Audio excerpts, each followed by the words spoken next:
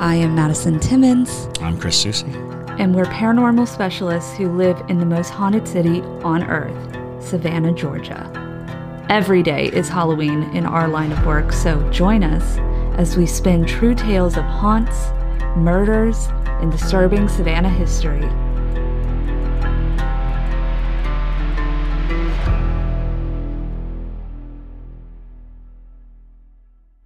I'm Madison. I'm Chris. And welcome to the most haunted city on earth. Hello, and welcome back to another episode of the most haunted city on earth. My name is Madison Timmons. I'm Chris Susie. And I'm JT Timmons, and that's Batrick. And that's Jingles. And Jingles. And Jingles is in the corner. Bad Jingles. Bad. Bad Jingles. No, that's an evil giggle. Do Jingles possess you? Yeah. So for all the people who are not para-junkies watching the live stream... Jingles is back here. Jingles. For all the people who are not para-junkies watching the live stream, would you like to let everyone know what we found in the studio just now? Yeah, so for about a week, mind you, we filmed this in a very old building from like at minimum. I think 1896. Yeah, that's what I was going to say, late 1800s, early 1900s. But so, you know...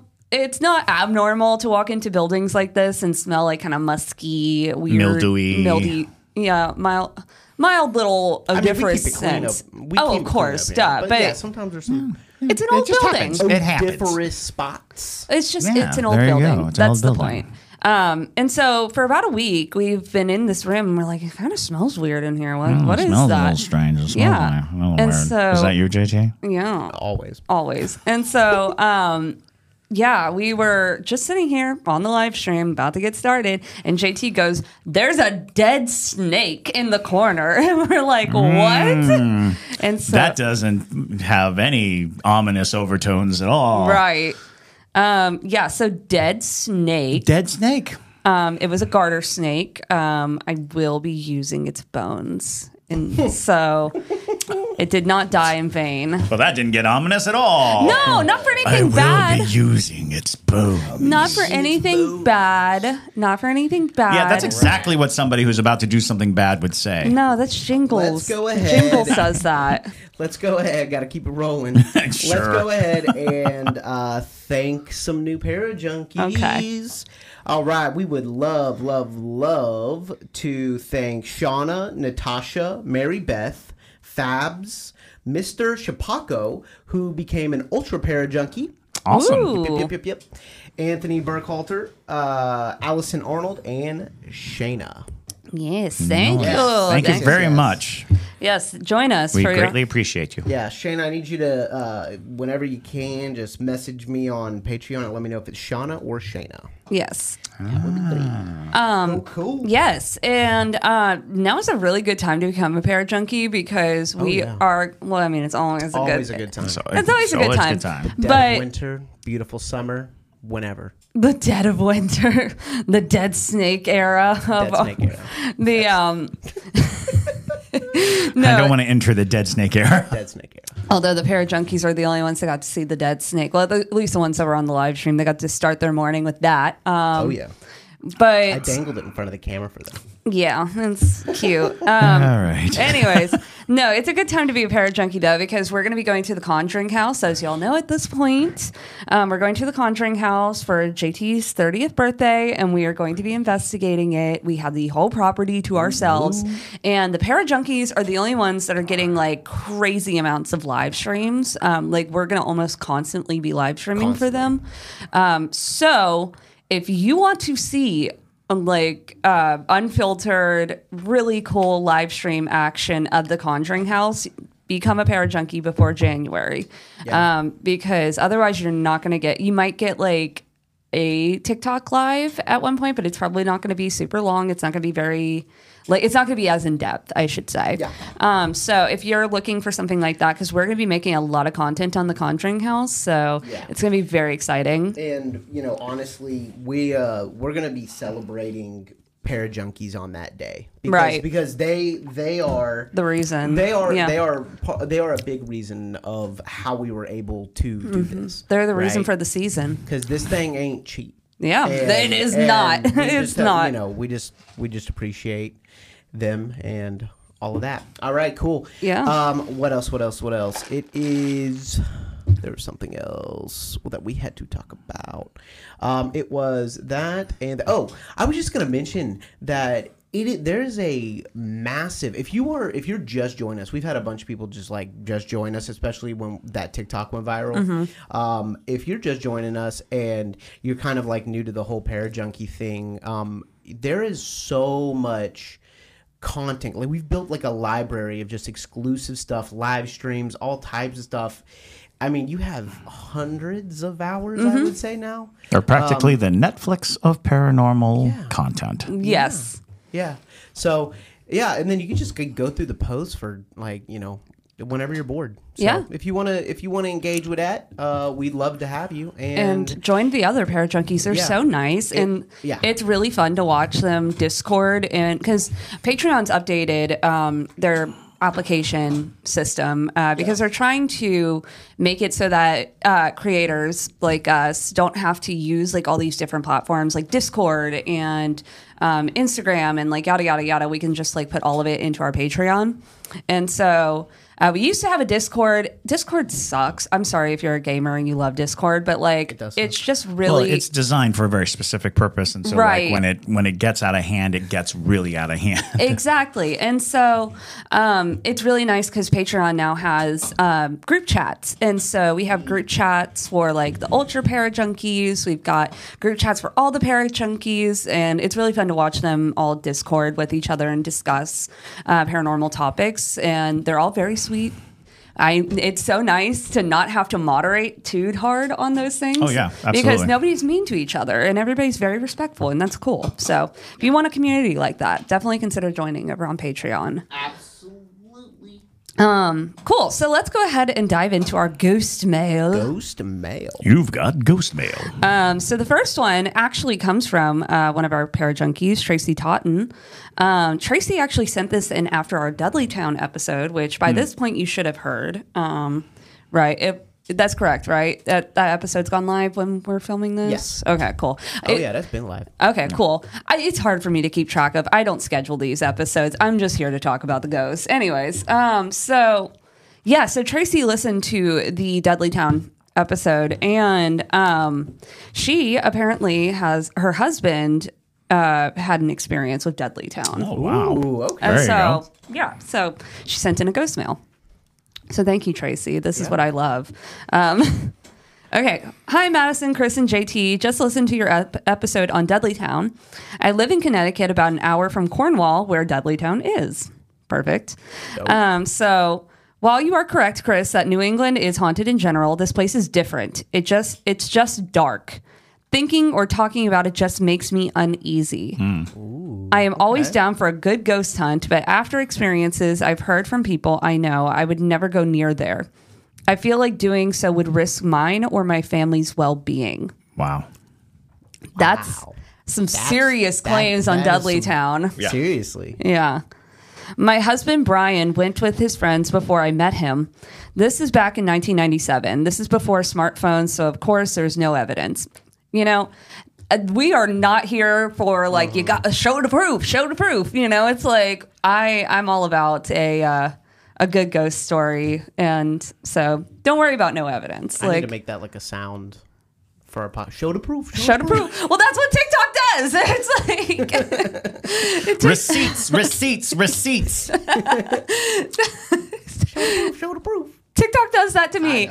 I'm like, we post like a photo or something that somebody sent in, and people are like, "There's no second angle," and I'm like, "Well, no, duh." It's like, like, what do you mean? It's not a mannequin. Here's a story of when I was 11 years old.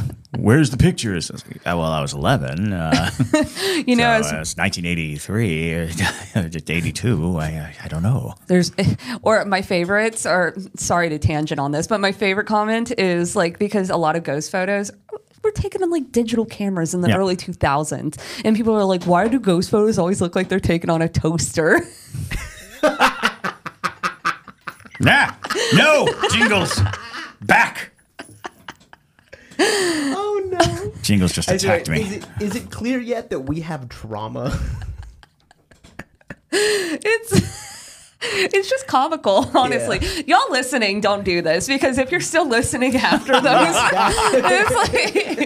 it's just it's the people who don't listen to the podcast that stumble across our content. They all are like, they have these like, they're all like 55-year-old men, and they have Confederate flags as profiles. It's so They're very surly. They're surly. Surly about the supernatural. Show the proof. Show the proof. Anyways, so it's okay. Here we go. Anyways, yeah. So, it was a spur of the moment thing. They had nothing to do, so one of them suggested they go up to Dudleytown.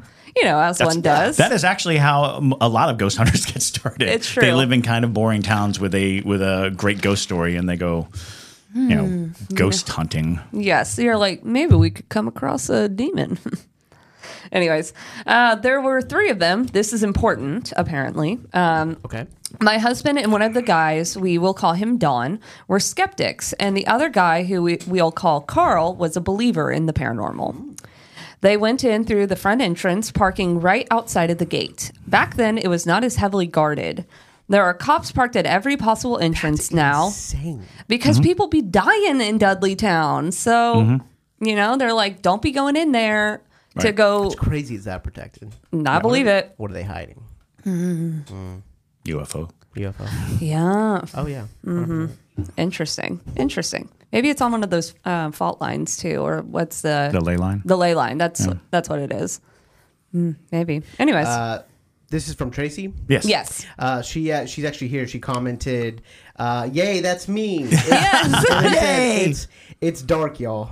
Yeah. Ooh. Yeah. I think that's one of the more significant things is the notion that it's unnaturally dark and that it's unnaturally quiet. Mm-hmm. That like there's no nature sounds coming from it, and that is a huge indicator of something serious is going on. Well, it's like if animals don't go there, you trust animals. Yeah, trust your truly. animal. Yeah. It's like it's the same logic of like if all the animals are leaving because there's a storm coming, you better leave because the animals know what's up. They don't act by emotion, so it's. I'm just saying. Also, don't go into places that are called the Dark Entry Forest. Dark Entry Forest. But we go to places that are called the Dark Entry Forest. But we're fools. Okay. So it's okay.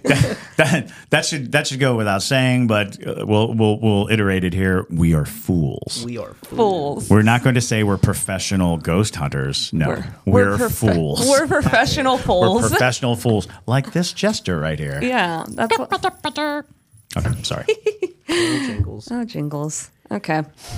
Anyways, back to the story. yes, back to the story. Okay. So, they walked around for about 20 minutes and they wanted to look for the structures of the houses that were rumored to still be there. But he said it was so extremely dark, you couldn't see anything. Even with a flashlight, you could only see right in front of you. That's like, I'm naturally dark. Ooh, creepy. Anyways. It is. That's very creepy. He said that they didn't go into the woods. Good choice. I guess there's a path/clear area from the front entrance.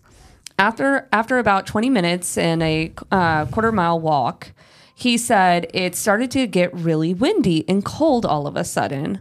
Prior to that, there were no sound, no animals, nothing. Just extreme darkness and eerie silence. After the wind/cold air started, the flashlight started to flicker, all 3 at the same time. Ooh, okay. Carl wanted to leave immediately. They go back to the car, but it won't start. Oh, boy. Uh-oh. Carl, they're like, one of us. One of us. The darkness is coming for you. Yes. Carl drove an almost brand new Jeep and no reason for it not to start normally. Carl happened to look in his rear view mirror when trying to get the Jeep to start and freaked out. He said he saw 3 white things really far away but moving closer. Brian and Dawn turned to look and they both saw them too. Oh, that was not where I thought it was going. No. Oh my gosh. They're like, yeah, I know. I was expecting them to be like, shut up, There's Carl. nothing there. Because that's a classic in ghost stories is, you turn, you look, you see something, you're like, do you see that? And the other person looks, there's nothing there. But no, when they turn and look, it's like, yes, it's there. Run. Right. Carl said they were Carl said there were graves, 3 guys and 3 graves moving toward a Jeep. What, graves? Graves? That's what it says. Yeah. Like tombstones? So that's what it says. Okay. Graves. Graves. Graves. Wow. Carl said there were graves, 3 guys and 3 graves moving toward a Jeep that would not start. Oh, boy. That is like... Well, Tracy's here, so maybe... Yeah, Tracy, maybe, can you clarify graves? like tombstones or Like holes in the ground before them? Mounds pretty of dirt? That is. All right. That's some horror movie fuel. That is some horror movie fuel, Oh, absolutely. yeah, it is. But Carl was relentless trying to get the Jeep to start. And Brian says they kept getting closer and closer. As they were moving toward the Jeep more... Tracy saying, yep, that's what he said. She's like, I wasn't there. That's the story. We're sticking to it. All right, heard that. So there were graves and 3 men in white. That's freaky. Heard that. This might turn into a doppelganger story. Right. What if it's that them like being projected as like, this is where you're going to be, a Dudley town for the rest of eternity. Or we'll take your place. You can stay and we'll leave. It's like the Haunted Mansion. It's like beware of hitchhiking ghosts. For those of you listening, we did the hitchhiking ghost. Yeah. Hitchhiking. And we're just pretend we're in a doom buggy. But It's easy to forget that there are people who are just listening. Yeah. Because we have cameras and everything, so yeah. But anyways. All the sight gags just disappear. So Carl was relentless trying to get the Jeep to start, and Brian says that they kept getting closer and closer. As they were moving toward the Jeep more, Carl finally got the Jeep started, and they left. Brian said he still isn't sure if they were graves, but he knows there were 3 figures of some sort coming toward them. I remember the first time he told me this story, and the feeling of dread I got was overwhelming. Connecticut has many hot spots for paranormal sites. One being in Union Cemetery in Easton, where people claim to see a lady in white. Easton is about 10 minutes from us, so I've been there several times. Nothing notable happened to me yet, but Brian went there as well with friends before I knew him, and he said nothing out of the ordinary happened while they were there, but someone had brought a disposable camera. This is still the late 90s. And after the film was developed, there was a photo that was taken with a tree next to the church. And in that photo, there was a man hanging from the tree. Tracy, if you can locate this photo, I need to see it. To see that photo. Absolutely. It's hard when when you have physical disposable camera photos. Because, sure, some people Pictures kept don't their always photo. last, yeah. Right. People I don't keep their think I have a single hard photo of my life. Really? Yeah. Oh, my parents had Oh, my parents have albums. Yeah. But me personally, no. Yeah, that's fair. But yeah, it's hard to keep track of things like that, and also takes up a lot of space. Anyways, so after the film was developed, the man hanging from the tree. So Brian says the person in that photo was hazy, almost looked like a full person, but you couldn't see the face or what he was wearing. Just what that head was hunched over. Yeah, I have a picture just like that. Do you Here really? in Savannah, yeah. Ugh, creepy. Big yikes. That's all for now. I have more stories, just need to find the time to get them out of my brain and into Ghostmail for y'all. Stay spooky, Tracy. Hey, thanks, Tracy. Yeah, I keep love them that. coming. That was great. That was and a good Dudley Town story yeah. too.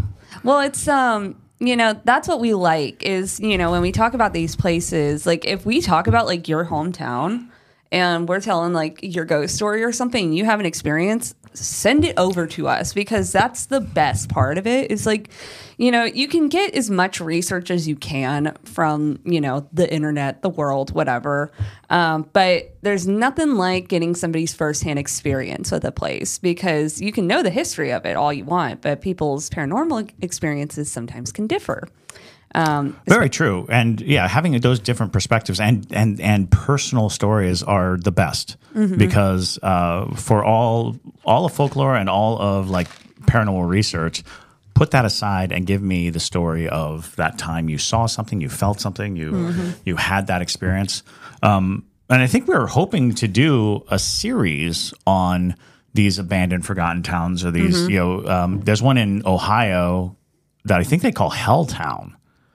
That is an abandoned town in Ohio that's supposed to be purported to be very haunted, and then the Silent Hill town, I think in Pennsylvania, where there's been a fire burning under that town for like 50 years or something like that. Yeah, the reason we didn't do it is because we just didn't get enough hometown stories. Hometown stories. Like we get tons of ghost mail, we get tons of Q&A, but I could not for the life of me get people to send in, and I feel like maybe it's intimidating. Maybe it's intimidating, speaking for an entire place. I don't know.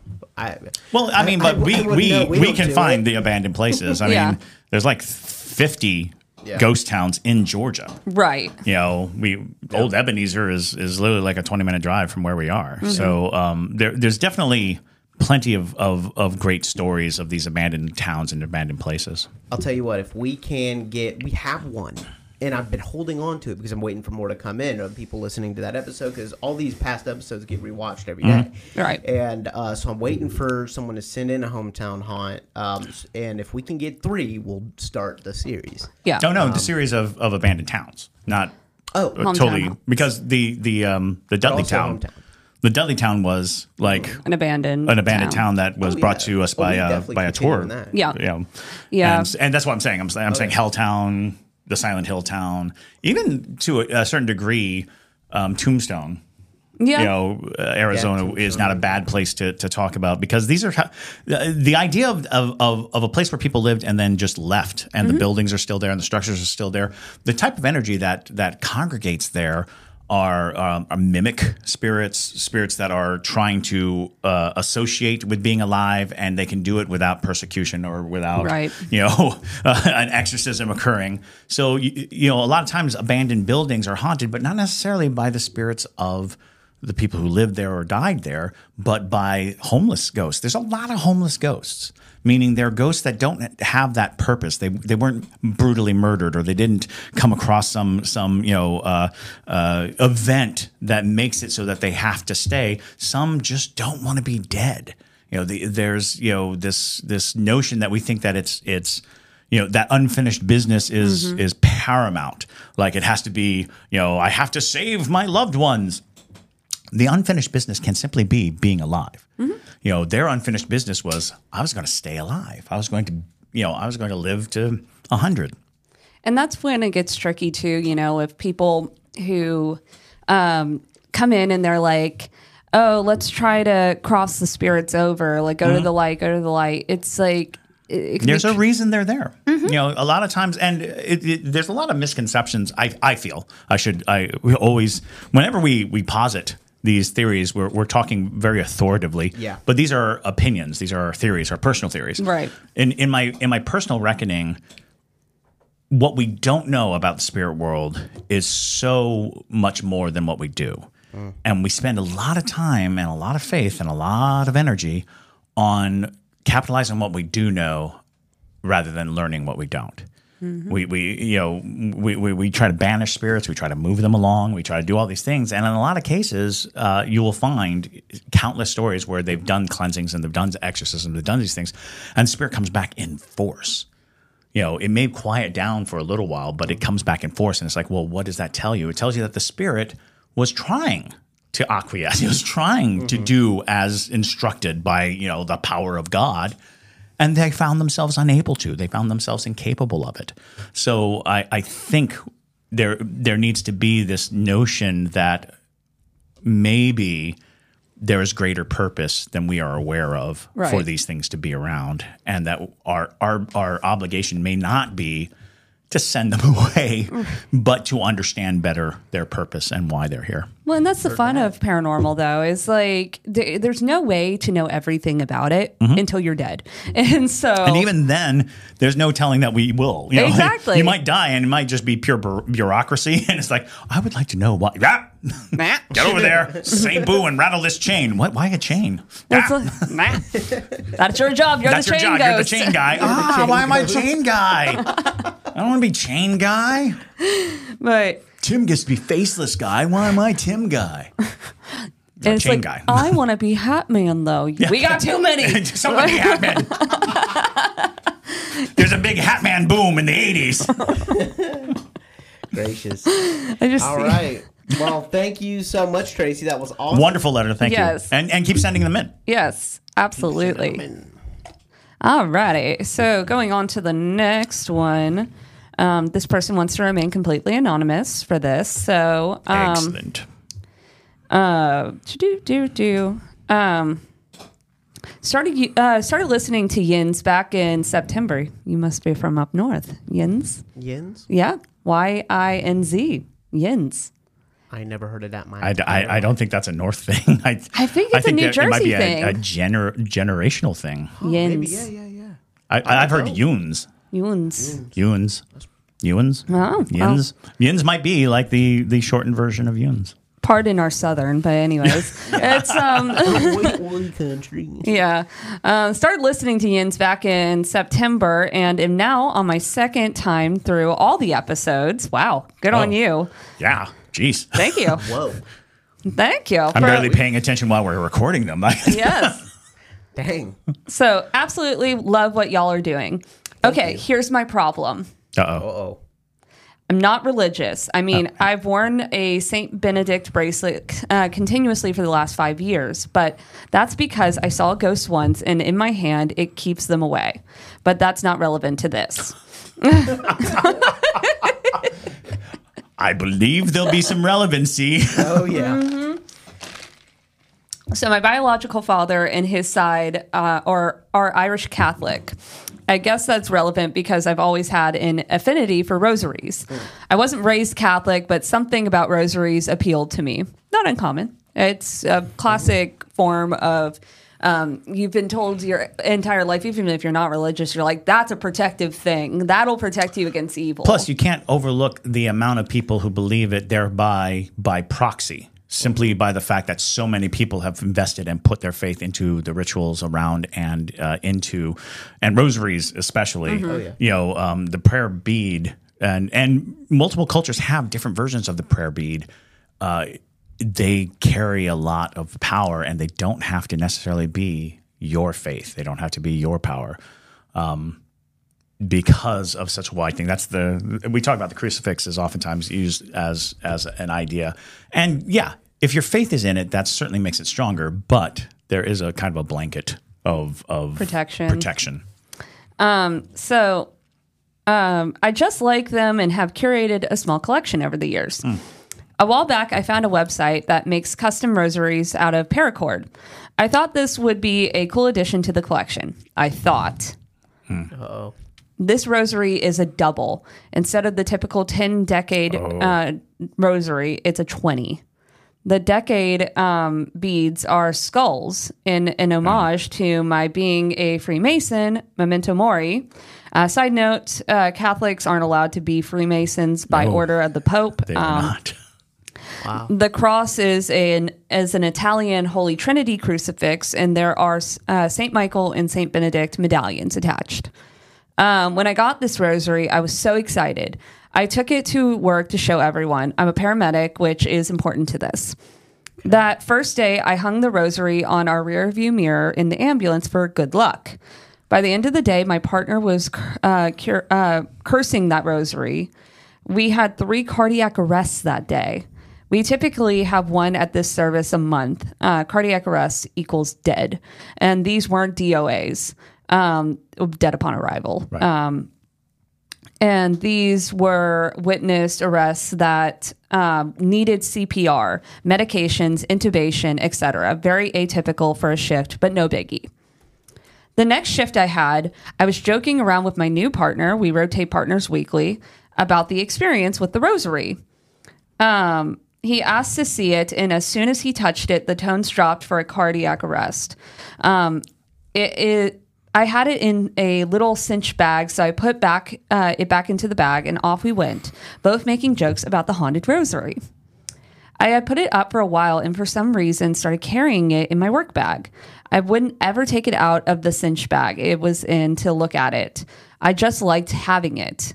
As I'm writing this, I'm really unsure as to why I was carrying it around. Anyway, some months later, I was at a different agency that I work for, and the conversation had turned to ghosts, paranormal, weird things we've seen at work. And naturally, the haunted rosary got brought up. And naturally, everyone wanted to see it. And you guessed it, another cardiac arrest. Whoa. I want to clarify that these calls are coming in as the rosary is being handled and there is no delay. If it's in the bag, everything seems good. But for some unbeknownst reason to me, that when that rosary comes out, people die. I'm at a loss. I want to get rid of it, but I have no idea how to correctly. I'm not religious by any stretch. I consider myself to be a person of science rather than faith. And what I have seen or experienced, I like to chalk up to random, unexplainable anomalies. But I'm not going to mess with it to find out if that makes sense. I just worry if I throw it in the trash can or burn it or throw it. Don't do any of that. Or throw it in water. I'm going to piss off whatever's messing with this thing. It was handmade and brand new. I don't understand any of this. Please help me out.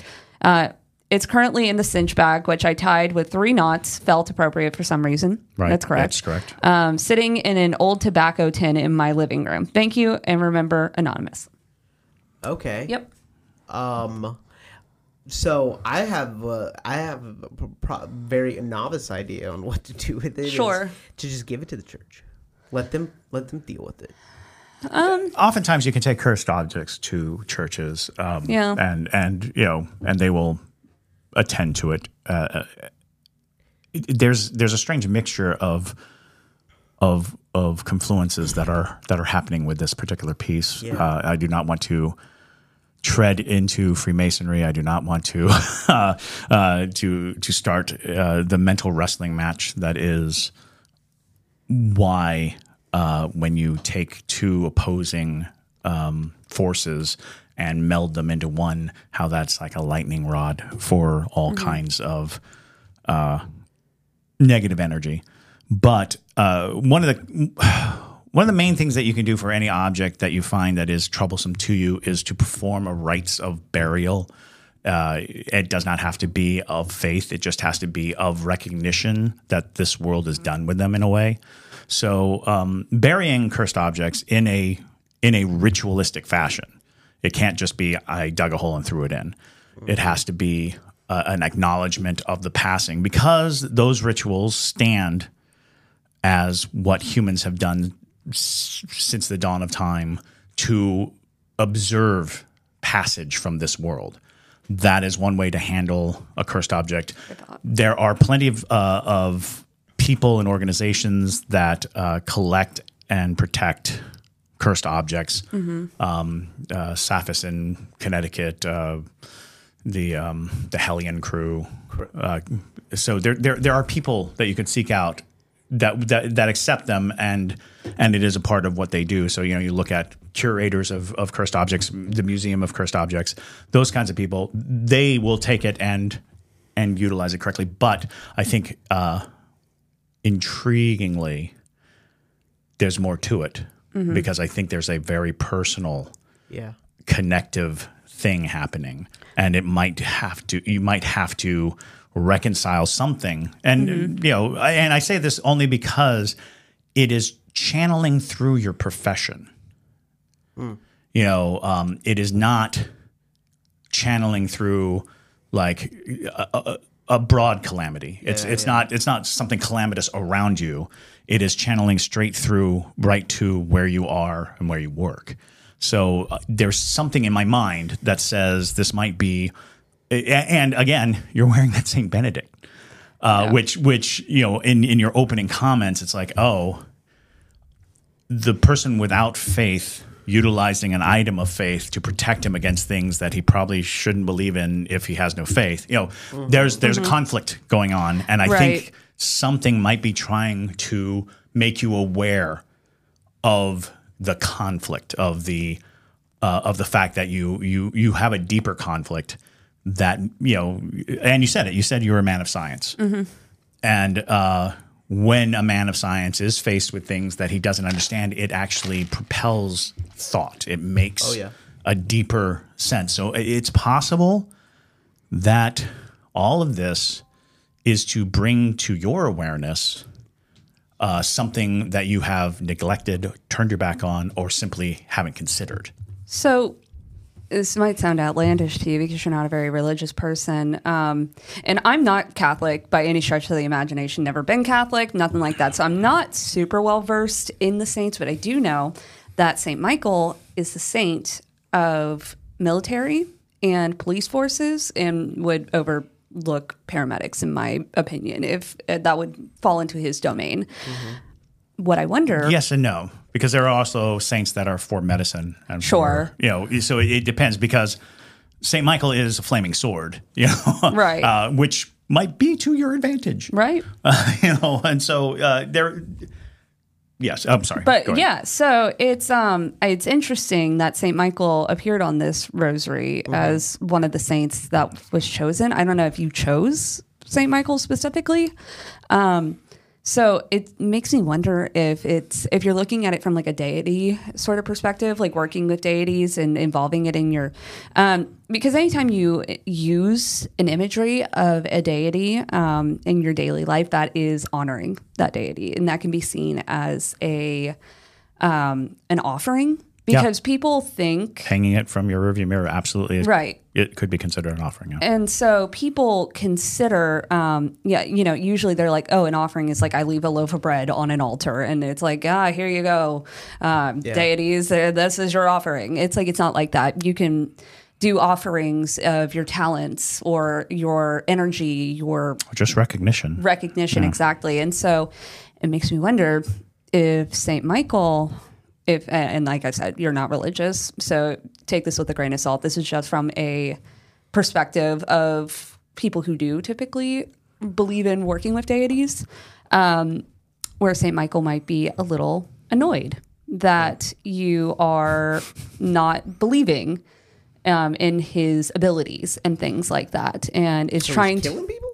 Not could be a show of power. Yeah. I mean, that's not an outland. atypical. Yeah. I mean, the Bible is full of instances where God uses rampant death to prove a point. Right. Well, and especially because it's directly something that you are going to have to deal with. So it's just putting you in the on position the path of these things, because obviously you're recognizing that this pattern emerges, that when this rosary is unsheathed, when the sword comes out of the sheath, death occurs. Death is very hand in hand with your profession. I think there's a lot to unpack, to be honest. But if you want to just get rid of it, there are places to take it. There are people who will take it. The church is a great option. Yeah. There are numerous places that will accept cursed objects. And they will do research on it too. They won't just put it on a shelf and say you're clear. They will try to get to the bottom of what it is, because, we've talked about it before, that one of the first magics available to humanity was the knot, being able to tie a knot. Tying, the idea of tying two things together is at the base of all magic. It's binding. And the idea of binding, that is magic. Part of the process of creating prayer beads, rosary, all of that is to bind all of these elements into a single functioning tool. So it's very possible that there was intent in the making of it, since it was a custom-made job. It's hard not to, when you put skulls on something, I didn't even think of death. I didn't even put that comparison there, because even that, even if it's not the intent, it is easily seen as, how do you look at a skull bead and not think of death, even if you know that it's representing, Freemasonry, or it's representing something specific. It would be hard not to entertain the idea of death when looking at a skull. Here's a surprise. I think it's a demon. And what? JT thinking it's a demon on our show? Oh boy! All right, let's hear it. Let's hear it. Have at it. All right. Okay, I'm going to tell you. Here's what I think. I think that it's as simple as a demon that does not like Saint Michael and wants people like us talking trash about Saint Michael, saying that I didn't say Saint Michael is killing the people. I'm saying that deities. Here's the thing. And I want to clarify this because I'm sure there are witches out here who work with Saint Michael, because that is not an uncommon thing to do. Mm-hmm. I want to clarify. Not saying St. Michael's killing anybody. I'm saying it is not uncommon. It is actually very, very common for a deity to put you in the path of something to teach you a lesson. These people were going to already have a cardiac arrest. You just happen to be the one on call. Yes. And again, there's nothing... We constantly mistake human elements for divine elements. Mm-hmm. We constantly think that our reasoning is the same reasoning as divine reasoning. So we think killing a person is wrong. Gods, deities, they don't recognize right and wrong the way we do. They have bigger pictures to deal with. We constantly want the idea of death to be the remorseful, terrible act. But the truth of the matter is, that's a human instinct. Humans created evil. Humans define evil. Gods don't. Because that's the big question. How could God let bad things happen? Well, you know what? It's not bad to God. Yeah. It's not bad to God. If it was, he'd stop it because he has the power to. So what we have done is we've created systems where almost every evil act does derive back to a selfish desire for preservation. Murder is wrong because I don't want to be killed. Stealing is wrong because I don't want people to take my stuff. Sleeping with a wife is wrong because I don't want you sleeping with my wife. However, I'd like to sleep with your wife, so I'm not going to make it wrong for a husband to have multiple women. I will make it, The morality is shaky simply because the laws and the rules, as interpreted by humans and men, basically, serve man. They don't serve God. Which is where studying many texts of religious practices, don't stop at the Bible, read the Quran, read the 7 Pillars of Wisdom, read these other things, because what you'll start to see is there is a common message. Love your neighbor, common message. Do unto others as you would do to yourself, have them to do you. That is a common message in all religions. So I'm thinking maybe that's the divine message that the gods are trying to tell us. But we heap on all these extra things.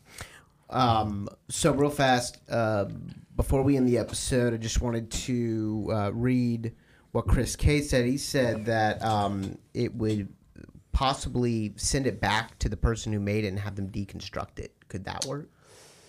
That's not a bad idea, but again, we think that it is a message for the sender. The person who has the rosary. So even in the deconstruction of it by the original person, because I was saying, even if you send it to give it to his church or give it away or diminish it in any way, the message to you will probably still be present. Yeah. And even if nothing else ever happens, you're carrying around with you a knowledge that you can't contend with. And I think that there's room to suggest that you are being tested, that you are being given an opportunity to expand what you know. And it sounds like you already have. I mean, you wrote to a paranormal podcast. Yeah. So that suggests that you have gone beyond the point of what you can reason and into what's unreasonable to the reasonable mind. That's dope. Yeah. I just, I would say if you don't want to get rid of it in that capacity, like you don't want to give it to a church or whatever, best thing to do is, one, stop carrying it. Keep it in the tin. Keep it at home. I know. Stop carrying the satchet too. Oh. Put it away. Because the more you carry it again, going down the pathway of working with Saint Michael or working with any deity, you keeping hold of it in your daily life even if you're not putting it up, that is giving the signal that it's like, yes, I'm agreeing to this relationship and whatever you're trying to teach me. It might also behoove you to wonder if you're not compelled to carry it. Interesting. Maybe it doesn't seem like it, but there might be something working, some machination going on that compels you to keep it nearby, to keep it within hand's reach, to keep it where you could show it to people. So maybe that's worth a little examination. Although you did say that you want to get rid of it. So the question is, your desire to get rid of it and your continuance to carry it conflict. Mm-hmm. Yeah. So again, I feel like you're being given an opportunity to examine both your faith and the world on a larger scale. Yeah. Very fascinating story, though. It's a really fascinating story. Yeah. Oh, can you send a picture of it, by the way? Yes. Yeah, that would be I hate awesome. to consider you taking out, but don't do it in the work environment. Do not do it where you're near your vehicle or your job. Don't do it on the job, since it seems like that is a part of its Purpose. But if you could send us a picture, I'd love to see. I'd also love to see it. This. Yes. And this I thing. also smell a Ghostmail short film coming because the Cursed Rosary sounds freaking awesome. It is freaking awesome. All right, well, cool. We're good to go, Awesome. Maddie. Cool. All righty. Well, thank y'all so much. Well, those were great Yeah, ghost mails. great ghost mails. So good. Cool. Well, thank you guys so much for listening to today's episode. If you have a ghost mail that you want to send us, send it to ghostmail@hauntedcitypodcast.com. Yes, if you send it on TikTok, I'm going to have a really hard time finding it. So please send it to ghostmail. Other than that, though, my name is Madison Timmons. I'm Chris Susie. And stay spooky, y'all.